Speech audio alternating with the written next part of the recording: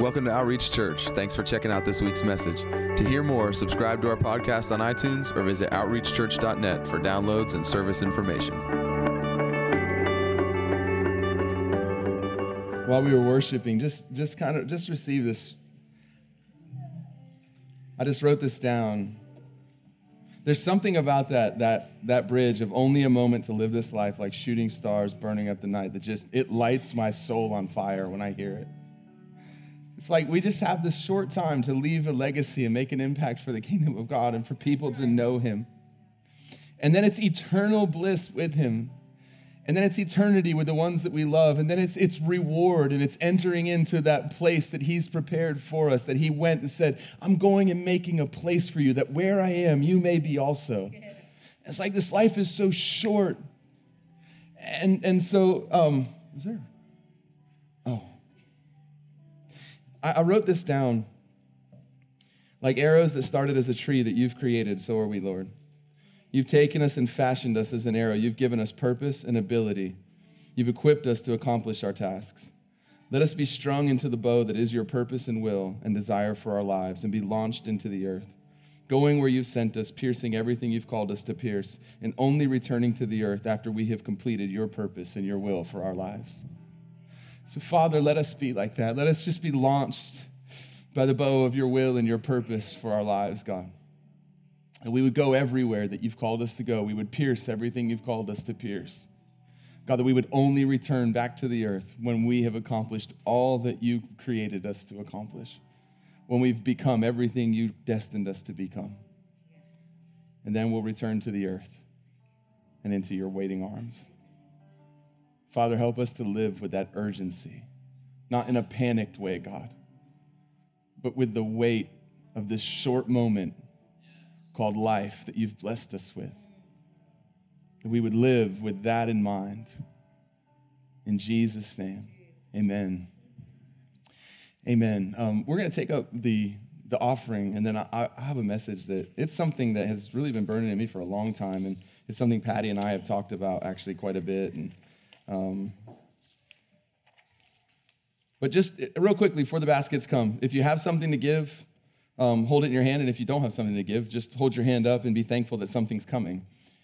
And so, Father, we thank you. Just say it with me. Father, we thank you. And we have something to give. If my hand is empty, God, you have my heart. I know that something's coming. And it'll be yours because I belong to you already. In Jesus' name, amen. It's the truth. Like if he has your heart, the things that come into your hand will be nothing compared to that. Like once he has your heart, like everything else lines up. And so rather than teaching that he wants your finances, we'd rather teach that he desires your heart. And from that, everything else flows.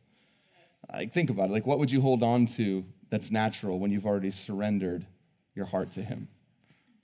And this is the amazing thing is like he takes everything we give him and he makes it beautiful. Like, think about what he did with the worst of you. Like, you gave him your guilt, your shame, your condemnation. You gave him the things that you did that you hoped nobody would ever know about. The things done in darkness that just kept you up at night and wouldn't let you sleep. And he took those and he exchanged them and gave you a robe of righteousness. He took our filthy rags that our self-righteousness was, and he said, I'll take that, and I'll make it beautiful, and I'll clothe you in the righteousness of my son, Jesus. So if he can do that with the worst of what we have to give, what would he do when we give him the best that we have? Like when he takes everything and makes it beautiful, imagine with the things he's already given us that start beautiful, and we give them back into his hands, what can he do with that? He restores and he redeems, and he makes all things beautiful, makes all things new. And so, honestly, if you ever feel like someone here wants your money, don't trust your feelings. Because all we want is your heart to belong to him. And after that, we trust that he'll move. And when we become like him, the lesser things hold so little value because of the greater thing. And so, There's something on that's a word for right now about just that only a moment thing of like, I feel like the Lord is wanting his bride to understand the day that we live in and understand, like, not in a panicked way, not in a way that causes us to be stressed or anxious or any of that stuff. Because he said, be anxious over nothing. That would include even looking at this life in light of eternity. He's not using anxiety to motivate you because he said not to be anxious. Like, never think that the Lord is using something he called you out of to move you where he wants you. Like, he's not, like, if your anxiety pushes you into his arms, praise him for that. But when he told you not to be anxious, that means he's not using anxiety to move you around. He told you to be free from it. He's not using it to control you. Like, he's not using sin to get you where he wants you. He'll use our sin and work it for our good when we surrender to him, but it wasn't his plan from the beginning because he already told you not to do those things, and he's not double-minded. He's not a man that he should lie. There's no shadow of turning in him. So when we end up somewhere that was in violation of his will, we don't blame him and say, well, this is what God wanted. No, it's not. I can find in the word what he wanted. You violated it to get there. Now you surrender to him and he'll redeem that and he'll work it for good, but it wasn't his desire from the beginning because from the beginning he said, don't do that. I don't want you to do that because the wages of that is death, and I don't want death in your life. I came to bring life and life abundant. So if something brings death and he came to bring life, that something isn't him. It's super simple. Like, it's an easy filter. Does this bring life or death? If it brings death, the enemy came to steal, kill, and destroy. But I came that you might have life and life abundantly. Is this leading in me into abundant life or is it leading me into death? It's really easy to see whose fingerprints are on the thing that I'm dealing with. Now, just because it didn't come from him doesn't mean that it's greater than him. He's greater than all things. And as soon as we turn to him, he takes that thing and he turns it and he works it for our good because we love him and are called according to his purpose. He is that good father who's standing on the porch watching and he sees his son. You notice he didn't run to his son while his son was in the mess. Why? He had no interest in his son being with him during that time because he wanted his son to feel the consequence of walking away from the kingdom so that he would see the consequence of his actions and remember how good it was in his father's house and actually turned. But the second the son turned, the father runs to him and overwhelms him. You notice he doesn't wait. He's not saying, well, I guess we'll wait and see. Yeah, he's taken one step back towards me, but it's a long road back home, and we'll see if he's got it in him. We'll see if he really means it this time. We'll see how far he's willing to walk. He doesn't do any of that. The second the son turns towards the father in his heart and takes the first step back towards him, the father runs to where he is, overwhelms him. And that is the truth of God loving you where you are. But you notice he doesn't leave him there. He has no interest in you staying there. He loves you where you are, but he really wants you where he is.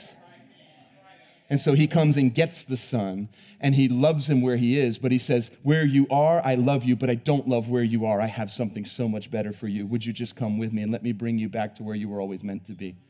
I love you where you are, but I don't love where you are. We got to realize that. Like, otherwise we'll take this message of, well, God just loves me where I am, and to use that as permission to stay somewhere that he doesn't desire for us to stay.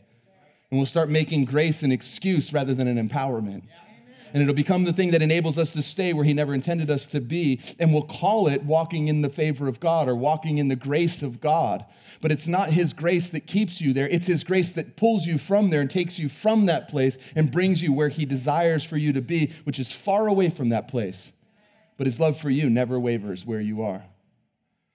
I'm telling you, God loves you where you are, but he does not always love where you are.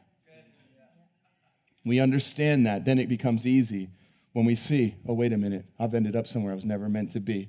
Wasn't it so much better when I was with him, living within his kingdom, living within his home, living within his boundaries? And so the son realizes, I was so much better there.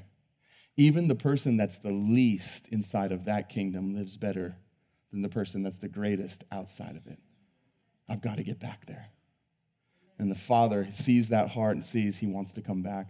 Runs to him, overwhelms him with his goodness, restores his name. David says, he leads me in paths of righteousness for his name's sake. He restores my soul. He takes what was lost. He doesn't just take away the things that were never meant to be there. He gives back and restores the things that were always meant to be. That's how complete our salvation in him is. It's not simply an atonement that takes something away. It's a restoration of all things that not only takes away what was never meant to be, but restores what always was. I'm telling you.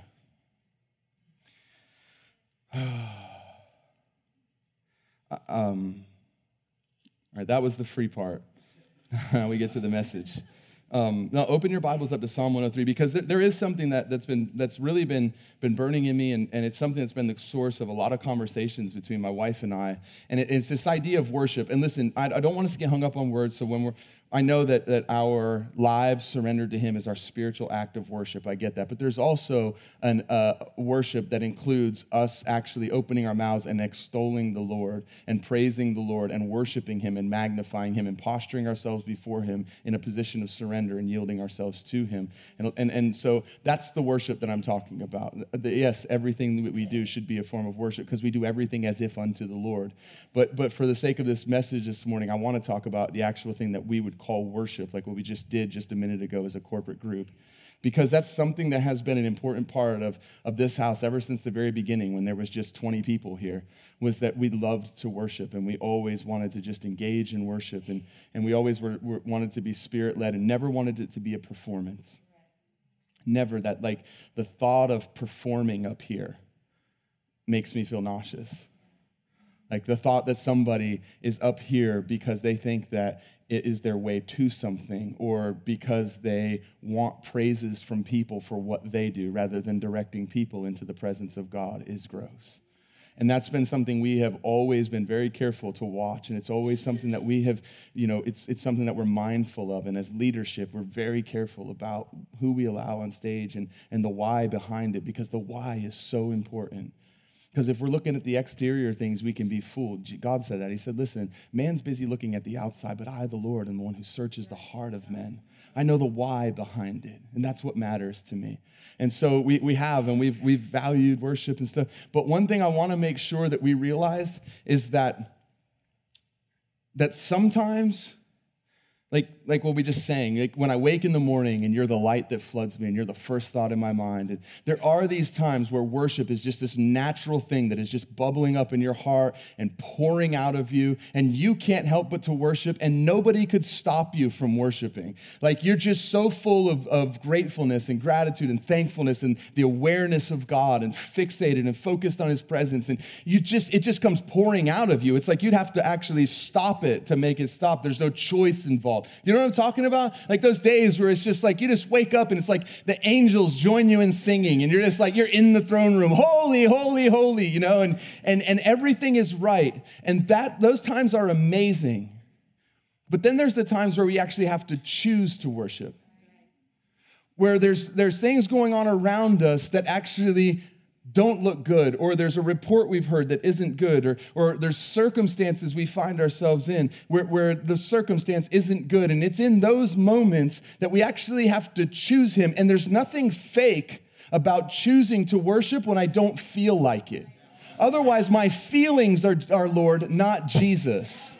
I'm not going to worship only when I feel like it. Otherwise, I'm reduced to only being able to worship when everything around me is going well. And that means my exterior circumstances are God, not him. And so there's these times, I'm telling you, and it can feel fake if we don't understand that, where it's like I'm choosing in this moment to worship you, not because I feel like it, but because you're worthy of being praised. And Psalm 103 is such an amazing example about that. Of that. And so if you have your Bibles, you can open them up to that. But I was just thinking, we've been talking a lot about this, and like, honestly, I love this. I love that we have skilled musicians. There's nothing wrong with wanting skilled musicians to lead people in worship. In fact, it's biblical. When the Lord was having musicians lead his people into battle, he said, bring forth the skilled musicians. Have them go ahead and lead people into battle. Why? Because he's put that inside of them. It's a grace upon their life. And when they respond in a way where they lead people with the ability he's given them, they're actually cooperating with the grace that's upon their life. And then that grace isn't in vain. So Paul was talking about when he said that who I am because of the grace, the unmerited favor, the grace of God. right? And he said, but that grace wasn't in vain. Why? He said, because I labored more than all the others, but not I, but that grace. And what's he saying? He's saying, I said yes to the grace that was upon my life, and I actually did what I was called to do, and I cooperated with, and I flowed with that grace, and it accomplished what that grace came into my life to accomplish, meaning that grace wasn't in vain. And so there's things that God's graced you for. You were saved by faith, by grace through faith, not of works, not of yourself, lest any man should boast, but you were saved for good works that he prepared beforehand, that we should walk in them. In other words, that grace came to not only change me, but there's also an empowerment in that grace for me to accomplish the things that he created me to do. And that's how the grace of God isn't in vain, is when we actually say yes to the grace on our life and walk in it. And don't try to walk in the grace on somebody else's life. Like, don't try to be somebody other than who you're graced to be. Otherwise, you're fighting against rather than flowing with the grace that's on your life. And the truth of the matter is I remember having a conversation with a friend and saying, like, don't try to be me.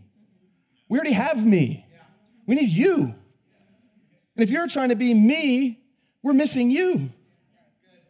Don't try to flow in the grace that's on somebody else's life. Find what God has graced you for and then say yes to that, and you'll accomplish and labor more than all the others around you that aren't flowing in their grace. And so there is this thing of, I love that. I love that we have skilled musicians that lead people, that have a grace on their life to lead people in worship. But if this is a condition, if the atmosphere, find the word atmosphere in the Bible as it pertains to the presence of God. I'm just save you some time, you won't. If the song style, if the volume, I love the style of worship that we do here, and I think that it's part of who we are as a church culture. It's just it's the way that we worship, and we have a style of worship that we kind of naturally flow in that we love. But if I need that to be able to worship, then it's not the sound of worship, it's the worship of sound. If I need the lighting, if I need the room, if I need the atmosphere, if I need the sound, if I need the style, if any of those things can control my worship, then they're Lord, not Jesus. And I just want to make sure that we understand that, like, while all these things are amazing, if the only time I can worship or I am led into the depth of worship that I experience on Sunday morning is when I'm here and all this is here, then that means I'm subject to something other than Jesus and worshiping him the rest of the week when this isn't here. And I promise you, like, if that's the case, it's not actual worship. It's an emotional response to somebody performing in what God has given them. And they may be worshiping, but you're worshiping them and what they're creating more than you're worshiping the one who created them. And I never want that to happen. I never want us to base worship on emotion. Like, listen, and I've had people say, like, well, I just don't think worship should be an emotional thing. Give me a break. You show me one person in the Bible that encountered the presence of the Lord and was staring into the face of God and didn't have an emotional response. Isaiah sees the train of his robe fill the temple. He falls on his face and says, woe is me, I am an unclean man among unclean people with unclean lips. Like, he is so aware of who he's not when he enters into the presence of God. But here's the truth. In a new covenant believer who's been born again, our response should never be to see who we're not when we're in his presence. It's to see who we're called to be because we've been made new. You're a new creation. You're filled with new wine. Now, I got this revelation the other day about the new wine. I was reading through John, and it was right after I read about the woman at the well, and I was reading where Jesus changed the water into wine at the wedding. Or right before the woman at the well, and I was reading about Jesus changing the water into wine at the wedding, and this line stuck out to me. The steward of the home says to Jesus when they brought the new wine, you are a shrewd man. For most people, or to the master of the home, he said, you're a shrewd man. Most people give the good wine first, and then when those people have drank their fill, they bring out the worst wine. But you saved the best for last. And it hit me. It was a revelation, and this man didn't even know what he was saying, but he was prophesying that what had come before was actually the lesser, and now what had come through Jesus was the greater. And that's why we have to be new wineskins, and that's why the word says that if any man is in Christ, he is therefore now a new creation. Behold, the old wineskin, old things have passed away, all things have been made new. You're a new wineskin. Why? Because you had to be made new so that you could actually receive the new wine that is Jesus Christ and the Spirit of God inside of you. And what has come now is so much greater than what was before. Isn't that amazing? You think about that. You're a new wineskin. He took what you were and made you who you needed to be so that you could actually handle and contain the presence of God inside of you. And then think about this. What does it happen when new wine gets put into a new wineskin and it expands and it stretches and it makes the new wineskin bigger than it was until what's inside of it needs to be poured out to other people so others can receive what's been inside of the skin?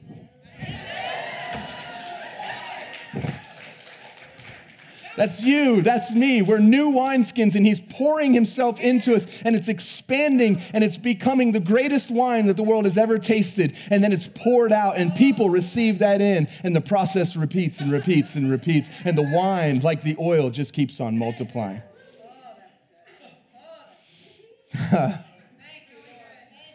I'm done. Someone said amen. I'll find you after service. So,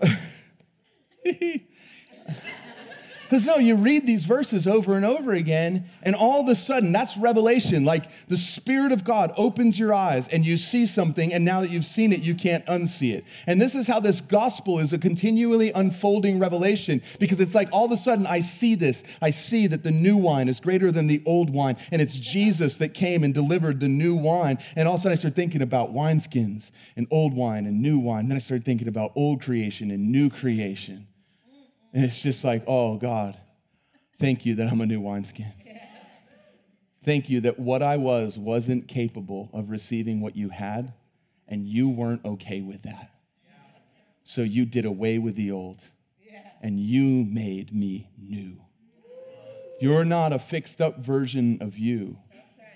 It says, if any man is in Christ, he is therefore now a new creation. That means he created something new. That which never was now exists. Why? Because that what he wants to give couldn't be poured into what was, so he had to make you what is, so that he could come and live inside of you. And you could actually be capable of being a temple of the Spirit of God and standing before him in the beauty of holiness.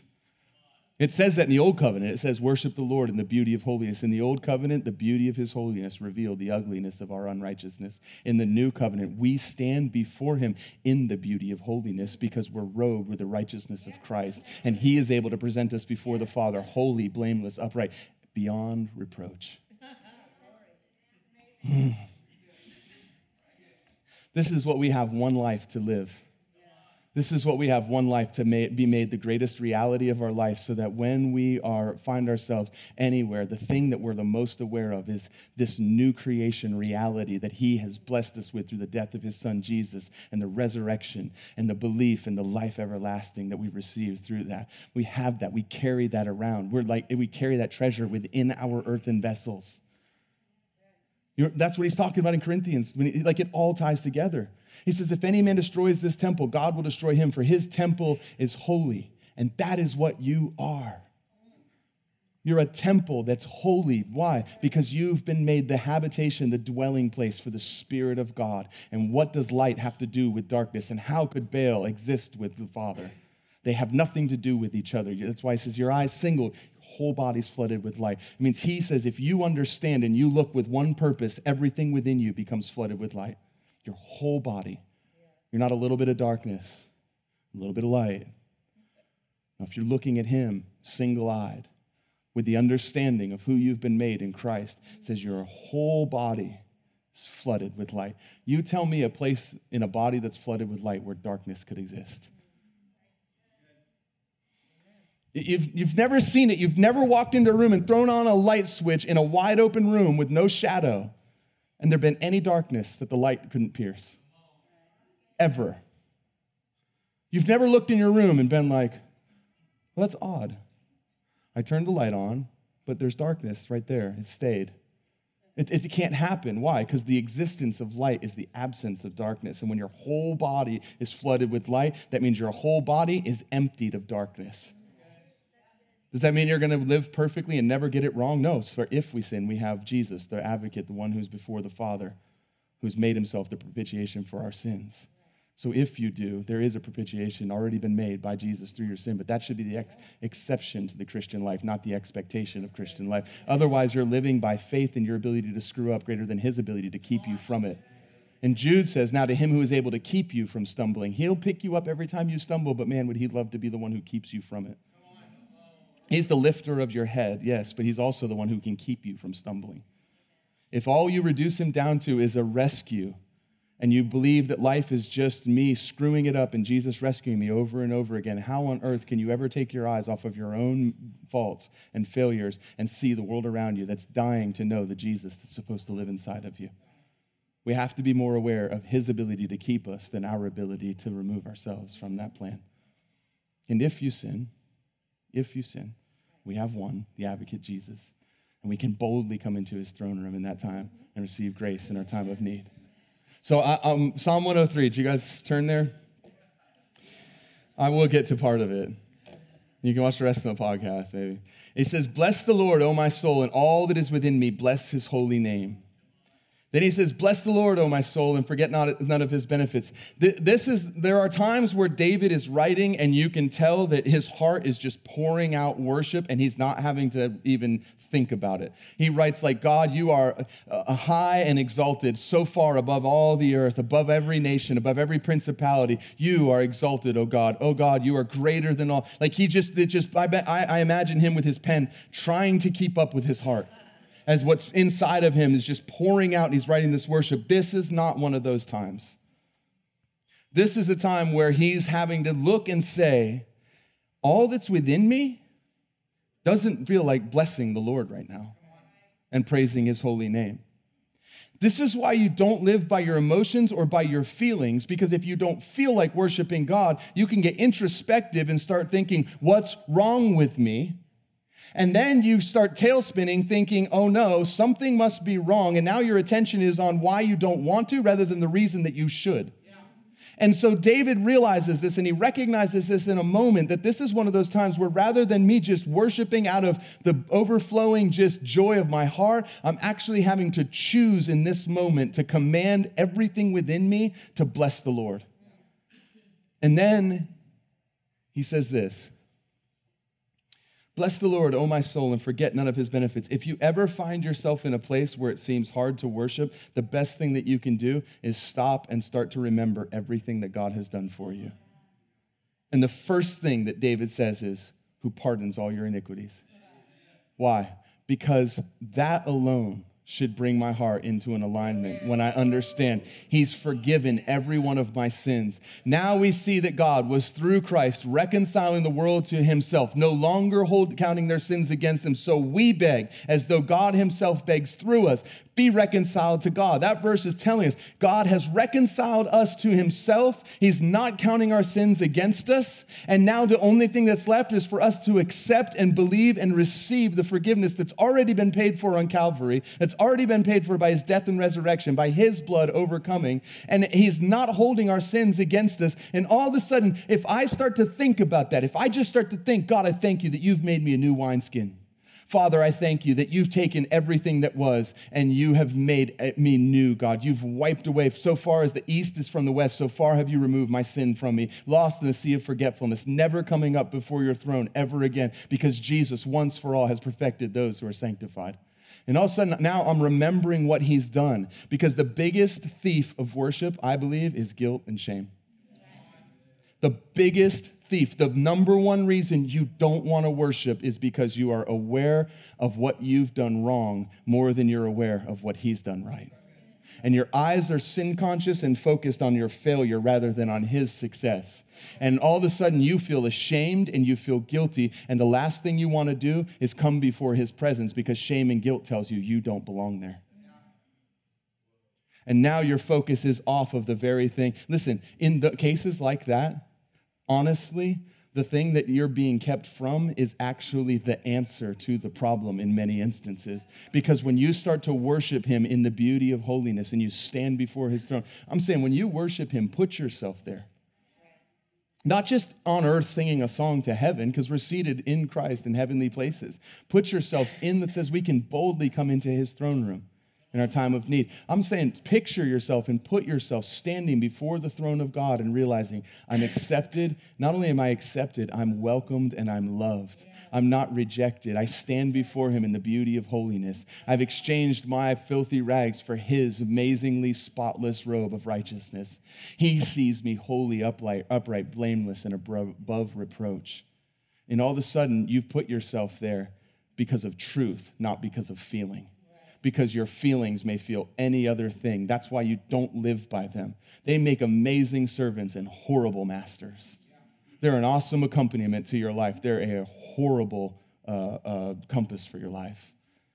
You know this. I mean, I talked about this so many times, but I'm telling you, it's so simple when you think about it like this. You've watched a movie that you knew was fake and cried.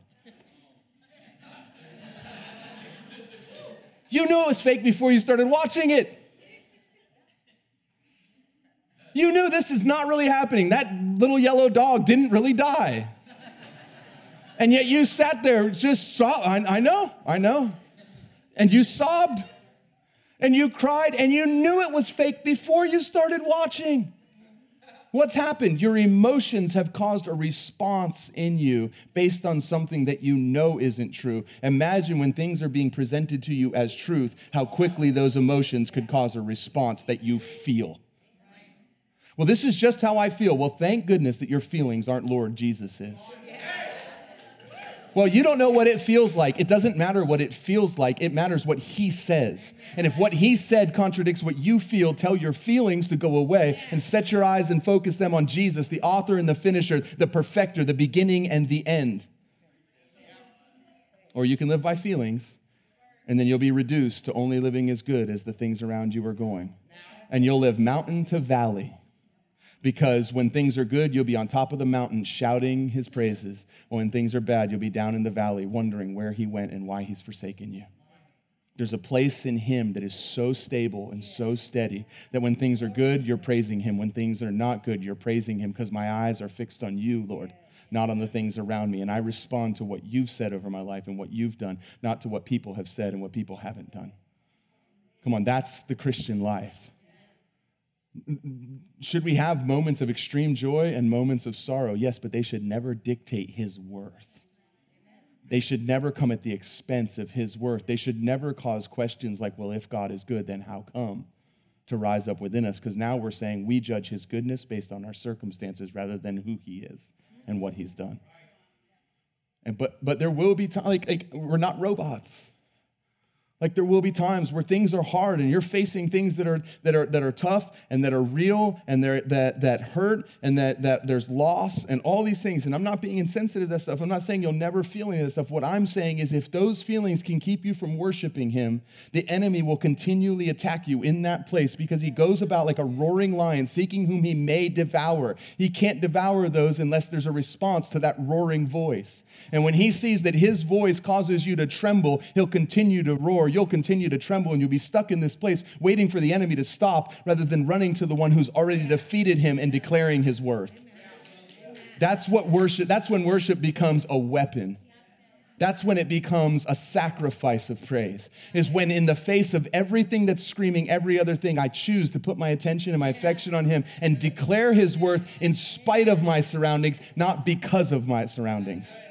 And I'll worship him when things are good, but when things are bad, I'm going to run into his throne room and I'm going to worship him because everything going wrong around me makes me more thankful for how unshakable his character and nature is. It makes me more thankful for the promises that I have in him that are yes and amen through Christ. That's what worship is. It's not feel goods when they play my song. I love it when you feel good when they play your song. But if that's the extent of your worship, you're reduced to a feeling. And hoping that Brandon put the song on the playlist that you like.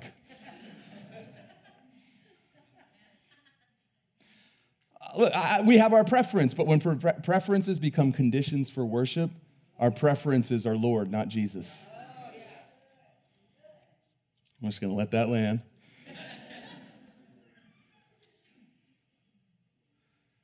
So the first thing he goes after is who pardons all your iniquities. Why? Because if you remember that your sin was paid for and that the blood of Jesus has washed you and cleansed you of all unrighteousness, that thing no longer has a voice that would keep you from entering into his presence. And you'll boldly go into his presence. But if that's not enough, the next thing he goes after, he says, who heals all your diseases.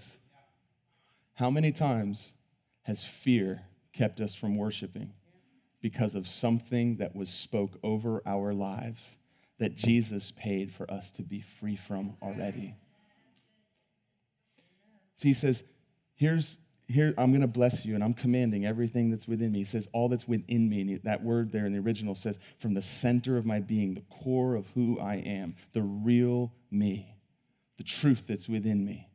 That's what's going to respond to this. And he says, who pardons all my sin and who heals all your diseases. What's he saying? There's no guilt and shame, and there's no fear of anything that's been spoke over you, any report that you received, anything you see that showed up, any ailment that doesn't seem like it's going to leave. Why? Because it has a name. That means it's below the name of Jesus.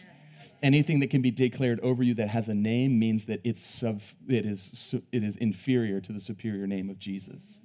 And so David's reminding himself of this. He's saying, listen, he's the one that takes away everything that would keep me from his presence, from guilt and shame, from sin to diseases, whether that's a spiritual thing that is riddling and crippling your body or whether that's a physical thing. Because that word there for sickness, for diseases, actually means sickness and malady. And it's used interchangeably for both spiritual and physical sickness throughout the Old Testament in the Hebrew language. It's not just a spiritual thing.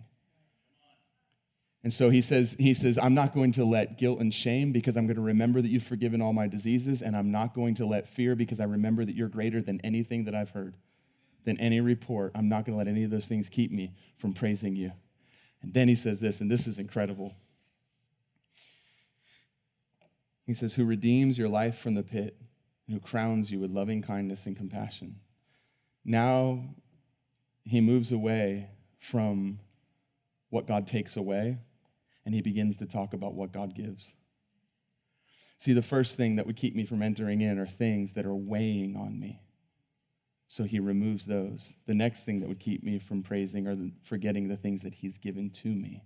So he starts to talk about those. Because that word redeem there in the original language actually comes from the Oriental origin, and it's the idea of the brother or kinsman principle, which meant that when something was destroyed or lost, that a kinsman would come and redeem or purchase back everything that was taken. And if a parent or a spouse was lost, they would actually take that person in and marry them and become a husband to the widow and a father to the fatherless. That's what that word redeem from the pit means. It means that not only does he come and pull you out of somewhere, he actually restores everything that was lost, and he fills the void that was left where people are no longer filling. You don't have a problem because someone wasn't who they should have been. You have a problem because you've attached significance to that person that was meant to be attached to the Father. And it's awesome when people fulfill their responsibilities, but if their responsibility filling is a condition for your worship, then they're Lord, not Jesus. And I know that's hard to hear, and I know that sounds like, that could sound so like, but it's truth, it is, it's idolatry. If a person not doing or doing can keep me from giving him the praise that he's due, then that person's performance is Lord of my life, not Jesus. That's why he redeems you from the pit.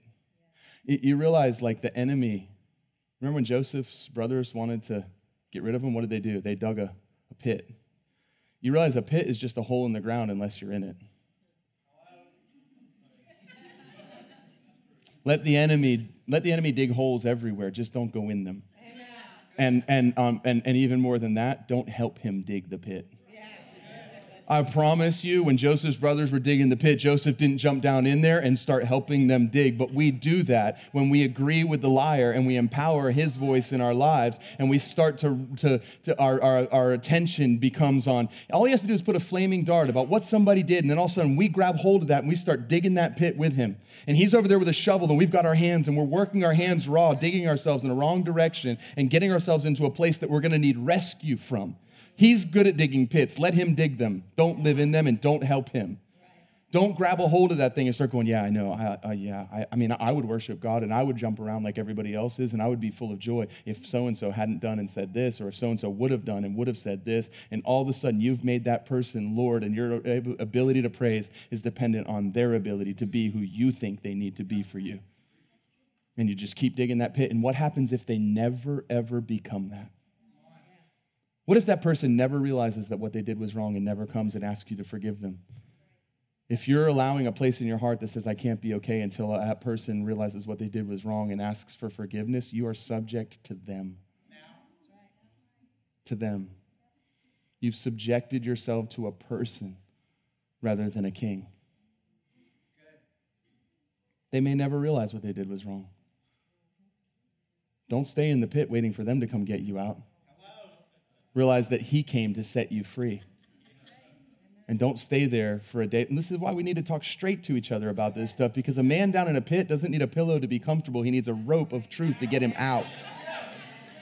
No one should try to make you comfortable in your pit. Think about that. We think it's loving to make people feel good where they are and massage them and tenderly, like, well, I understand. I get it, man. If it was me, I'd be the same way, and I can't believe, and all this stuff. And all we're doing is throwing pillows down to them and saying, I want to keep you in there, and I want you to be comfortable there. If you're walking down the road and you hear help coming out of a hole in the ground, and you walk over and there's a man in a pit and you start throwing pillows to him, there's something wrong with you when you've got a rope of truth that you could actually give them where they could come out of the pit and not be comfortable there because they're not there anymore. I don't want to be comfortable in a pit. I want to get out. And it's truth that sets me free. And sometimes truth doesn't feel good in the moment. Why? Because no discipline feels good at the moment, for the moment. But in the end, its fruit is borne out. Its wisdom is borne out by the fruit. Come on, we do not need a bunch of people walking around with pillows, tossing them into pits. We need people that believe the truth that set them free is the truth that will set these people free. What would it profit anyone if you could make people the most comfortable in their pit? You're the greatest pit comfort maker in the world. I'm saying when people are miserable and trapped in a pit, you can come along and your words can make them feel so good there. What does that profit anyone? What does it profit anyone? He redeemed you from the pit. And then it says this, and I'll close with this. This is incredible. It says, who crowns you with loving kindness. That word crown there is a Hebrew word, atar. It means to encircle, to attack, or protect. So think about this. He says, God, your loving kindness and compassion encircle me to defend me and protect me, but also to attack anything that would come against me. You want to see a literal picture of it? Elisha is in a tent, and he's surrounded by the angel of the Lord. But more aware of what's around them than what's upon them is his servant. His servant looks out and says, we're surrounded. And he starts to panic. And you notice Elisha doesn't pray, God, encircle our enemies. God, send angels to surround our enemies. He doesn't pray that. Why? Because he understands. I've been encircled by you, not only to protect me, but to attack that which would try to attack me. And so he looks and he says, open his eyes. And suddenly the eyes of the servant are open to the truth that was always there. And he says, oh, well, there are many more with us. We sing that. We sing, it may look like I'm surrounded, but I'm surrounded by you. That's what this is. That's where this is coming from. Even if people don't realize it, it's that word. He says, you You crown me.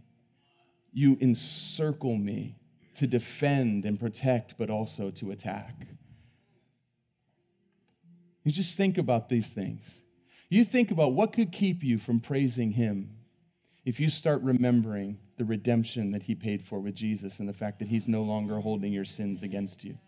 That alone should just burst your heart into flames where all you want to do is be at his feet thanking him. But if it didn't, that he's healed all our diseases, that there's nothing that could come upon us that's greater than his power within us.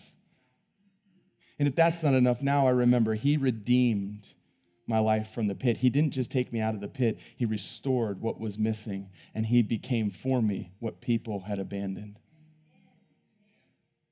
And if that's not enough, then I can remember anything I'm looking at, he's already encircled me to protect me from, but he's already circled them.